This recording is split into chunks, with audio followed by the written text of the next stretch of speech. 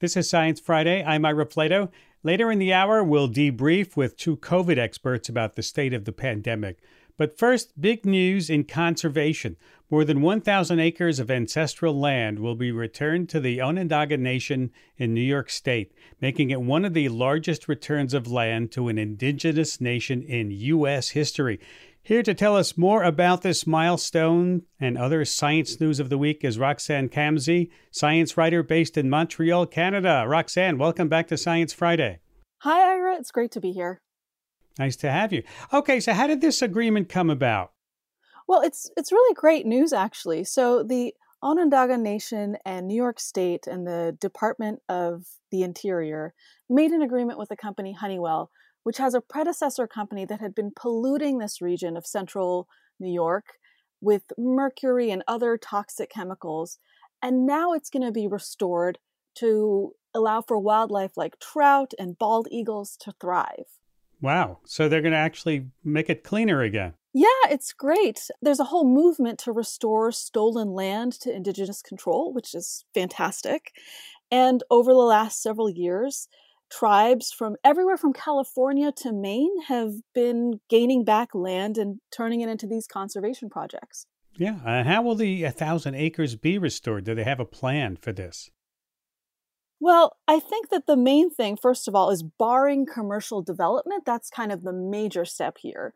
And that will allow for steps to be taken to allow animals like great blue herons and the trout to regain control themselves over the land. So it's a little bit about like stopping more development from happening. I get it. Let's, speaking of healthy lands, let's talk about healthy stories. You have one about how pulse oximeters, the stuff you put your finger into, right? Right. They don't work for everyone. No. Yeah, what's going on there? So pulse oximeters, everyone's probably familiar with them at this point in the pandemic. If you've ever been to a hospital, the first thing they'll have you stick your finger in one of these things to check how much oxygen is in your blood, like how good is that oxygen reaching your system. And it was invented around the late 1970s in Japan. But we've known since then that skin tone can affect how well the pulse oximeter is able to give readings. Now there's a new study that for the first time actually shows what the effects are of that discrepancy. And it's pretty profound. Yeah, and how does that affect the care that the patients receive then? I imagine there must be some impact. So what the study found was that non-white ICU patients were actually getting less oxygen than they needed, which I find terrifying.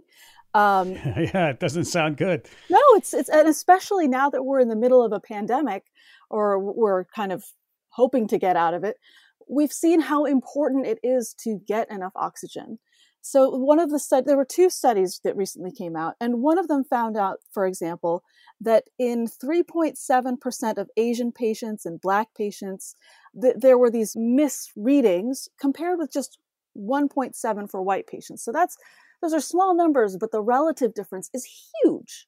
Wow. Is there some sort of way around this, some way of moving forward here? Well, this is what I find really hopeful and happy, which is that there's actually scientists trying to figure out a solution to this. For example, at Tufts University, there is a scientist who is named Valencia Kumson. She's working on a pulse oximeter that actually also takes into account the person's skin tone and kind of uses that in the calculation of what the blood oxygen levels are. So actually, this is a problem that we can solve if we just pay attention to it, I think. Yeah, let's pay attention to that. And let's pay attention to another story you have about skin, to its scent. There's new research on mosquito-borne diseases and how they affect what their victims smell like. Yes. Well, Roxanne, walk us through that one. It's all about skin this Friday. So viruses can be super sneaky, and we're finding out just how sneaky they can be. The virus that causes dengue fever, which can make people very sick, and as well as Zika, another virus that can cause people to become sick and all sorts of complications, they hijack us and they make our skin smell better to mosquitoes, which then makes the mosquitoes take our blood and pass it on to the next person. So it's kind of a fascinating story. And what was really interesting to me was how they do this. Fill us in on how they do this. So, not to freak you out, but our skin has bacteria. Oh. It's called acetophenone. And that compound is usually kept in check by a protein. But what happens when we get infected with these viruses is they somehow, we don't know how, reduce the production of that protein that keeps that stinky, smelly compound in check, unleashing it to become at high levels for the mosquitoes to come and nab us. So we sort of stick out now because we're so stinky. We do. And what they did is they infected mice with these viruses, and they saw that the mosquitoes loved the mice when they were sick with these diseases. And also they swiped the armpits of people with dengue, and this compound attracted mosquitoes to the laboratory specimen they had with the armpit stink. Yeah. So I don't know. The story stinks, but it's true. Well, we've got skin in this game. I mean, the mosquito-borne diseases are a huge health concern around the world. So this must have some terrific implications about how we think about preventing the spread of these diseases. Well, I personally think it's just underscoring the need for mosquito nets and things like that. But the scientists behind this study have been working on like a electronic nose or this synthetic nose that they want to be able to sniff out disease without taking a blood sample. So maybe it will help us do that. Yeah. All right. Let's move on to some fun news, some fun plant news.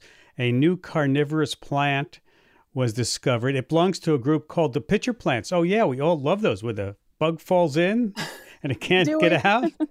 What, tell us about that. I don't know. I don't know if insects love them. So I always think about the movie Little Shop of Horrors, where that was a Venus flytrap, but right. Pitcher plants are similar, and then they're carnivorous, right? They love to eat insects. And this one is interesting. It's about the length of your finger, and it's kind of a dark purple. And its name is Nepenthes pudica. In Latin, pudica means bashful. The reason why the scientists named it that is that it kind of hides underground with the pitcher parts, and that's where it catches its insect prey, which is just so sneaky. That's crazy. It catches the insect underground? Yeah, and the scientists they were walking on this hike in 2012, and they saw what they thought looked like pitcher plants, but they couldn't really see where those pitchers were. They're kind of these vessels that the insects fall into, but they couldn't find them. So they dug around and they saw that they were actually underground. So this is the first time that we found a pitcher plant that traps its prey underground. All right. So what's the competitive advantage to a pitcher plant being able to do this underground? One of the great advantages is that there's not a lot of competition underground for insects when you're talking about plants. So it's got that competitive advantage. Another reason the scientists think this might be helpful is that the soil is a little bit moister than the dry environment around, so it might be helping to sustain the plant in that way. So I guess it's a win-win for the pitcher plant, but a lose-lose for the insects. Okay, so that plant eats insects. Our next story has to do with plants that just harm insects, specifically bumblebees. Tell me about this. Yes, so this is a story that talks about how not all flowers are equal when you're talking from the point of view of a bumblebee in terms of their health. It turns out that for common bumblebees, they are more likely to catch this diarrhea-causing parasite from flowers like purple cornflowers and other ones that are kind of wide, and they're less likely. All those echinacea varieties with the wide petals and the flowers on them. Oh. Yes, and they're less likely to get this diarrhea disease from long, narrow flowers. I get kind of weirded out thinking about, bumblebees getting a tummy ache, but yeah, more like the phlox family or something like that. Yes, the phlox family, exactly. And so this parasite, it's transmitted when the bees land on these flowers and they accidentally ingest the poo from a preceding bee that had been there before. And lo and behold, it kind of perpetuates this disease through the bumblebee species. I never would have thought the shape would be the problem and not exactly the species. Right. Yeah. Well, actually, so it might be that the UV light and the wind and different factors in the environment kind of dry out the feces or help the feces get decontaminated. It's all these factors that scientists are still trying to figure out. But the point is, if you're trying to make a happy bumblebee environment in your garden, you want to go for those phlox flowers, those long, narrow flowers. Bad news. Bad news for my garden where I have all these echinaceas and I'll have to not plant those black-eyed Susans and things anymore. So, Well, that's the latest buzz. oh, good one. All right, we have time for one more story. This one has to do with sea turtle conservation. What's new here, Roxanne? So, Iris, you probably know people that want to protect turtles from poaching and predators and floodwaters, they'll sometimes move the eggs that are laid to a safer area. And it's thought for a long time that this is a great thing. But a study that's super tiny, they just looked at 10 turtles, found that actually we might be doing more harm than good. Because the turtles that they looked at on this Mexican beach that were moved were actually less able to turn themselves back over if they were flipped over, and they had these brain anomalies that they thought were curious, and they think it might be because the environment that we create for these turtles is a little too dry, and they're reptiles, so they're pretty fussy about temperature in terms of their development. We're on the road to hell when we try to do that. Well, the upside is we could do better. We could just make these artificial nests more like the natural ones, maybe keep the temperature and moisture a little bit more like the ones that they're used to growing up in. And, that way it could better meet expectations. Ooh, ooh. That's a good place to stop right there before we hurt any more people. That's true. Thank you very much, Roxanne, for taking time to be with us today. Thanks, Ira. Always great to be with you. Roxanne Kamsey is a science writer based in Montreal, Canada.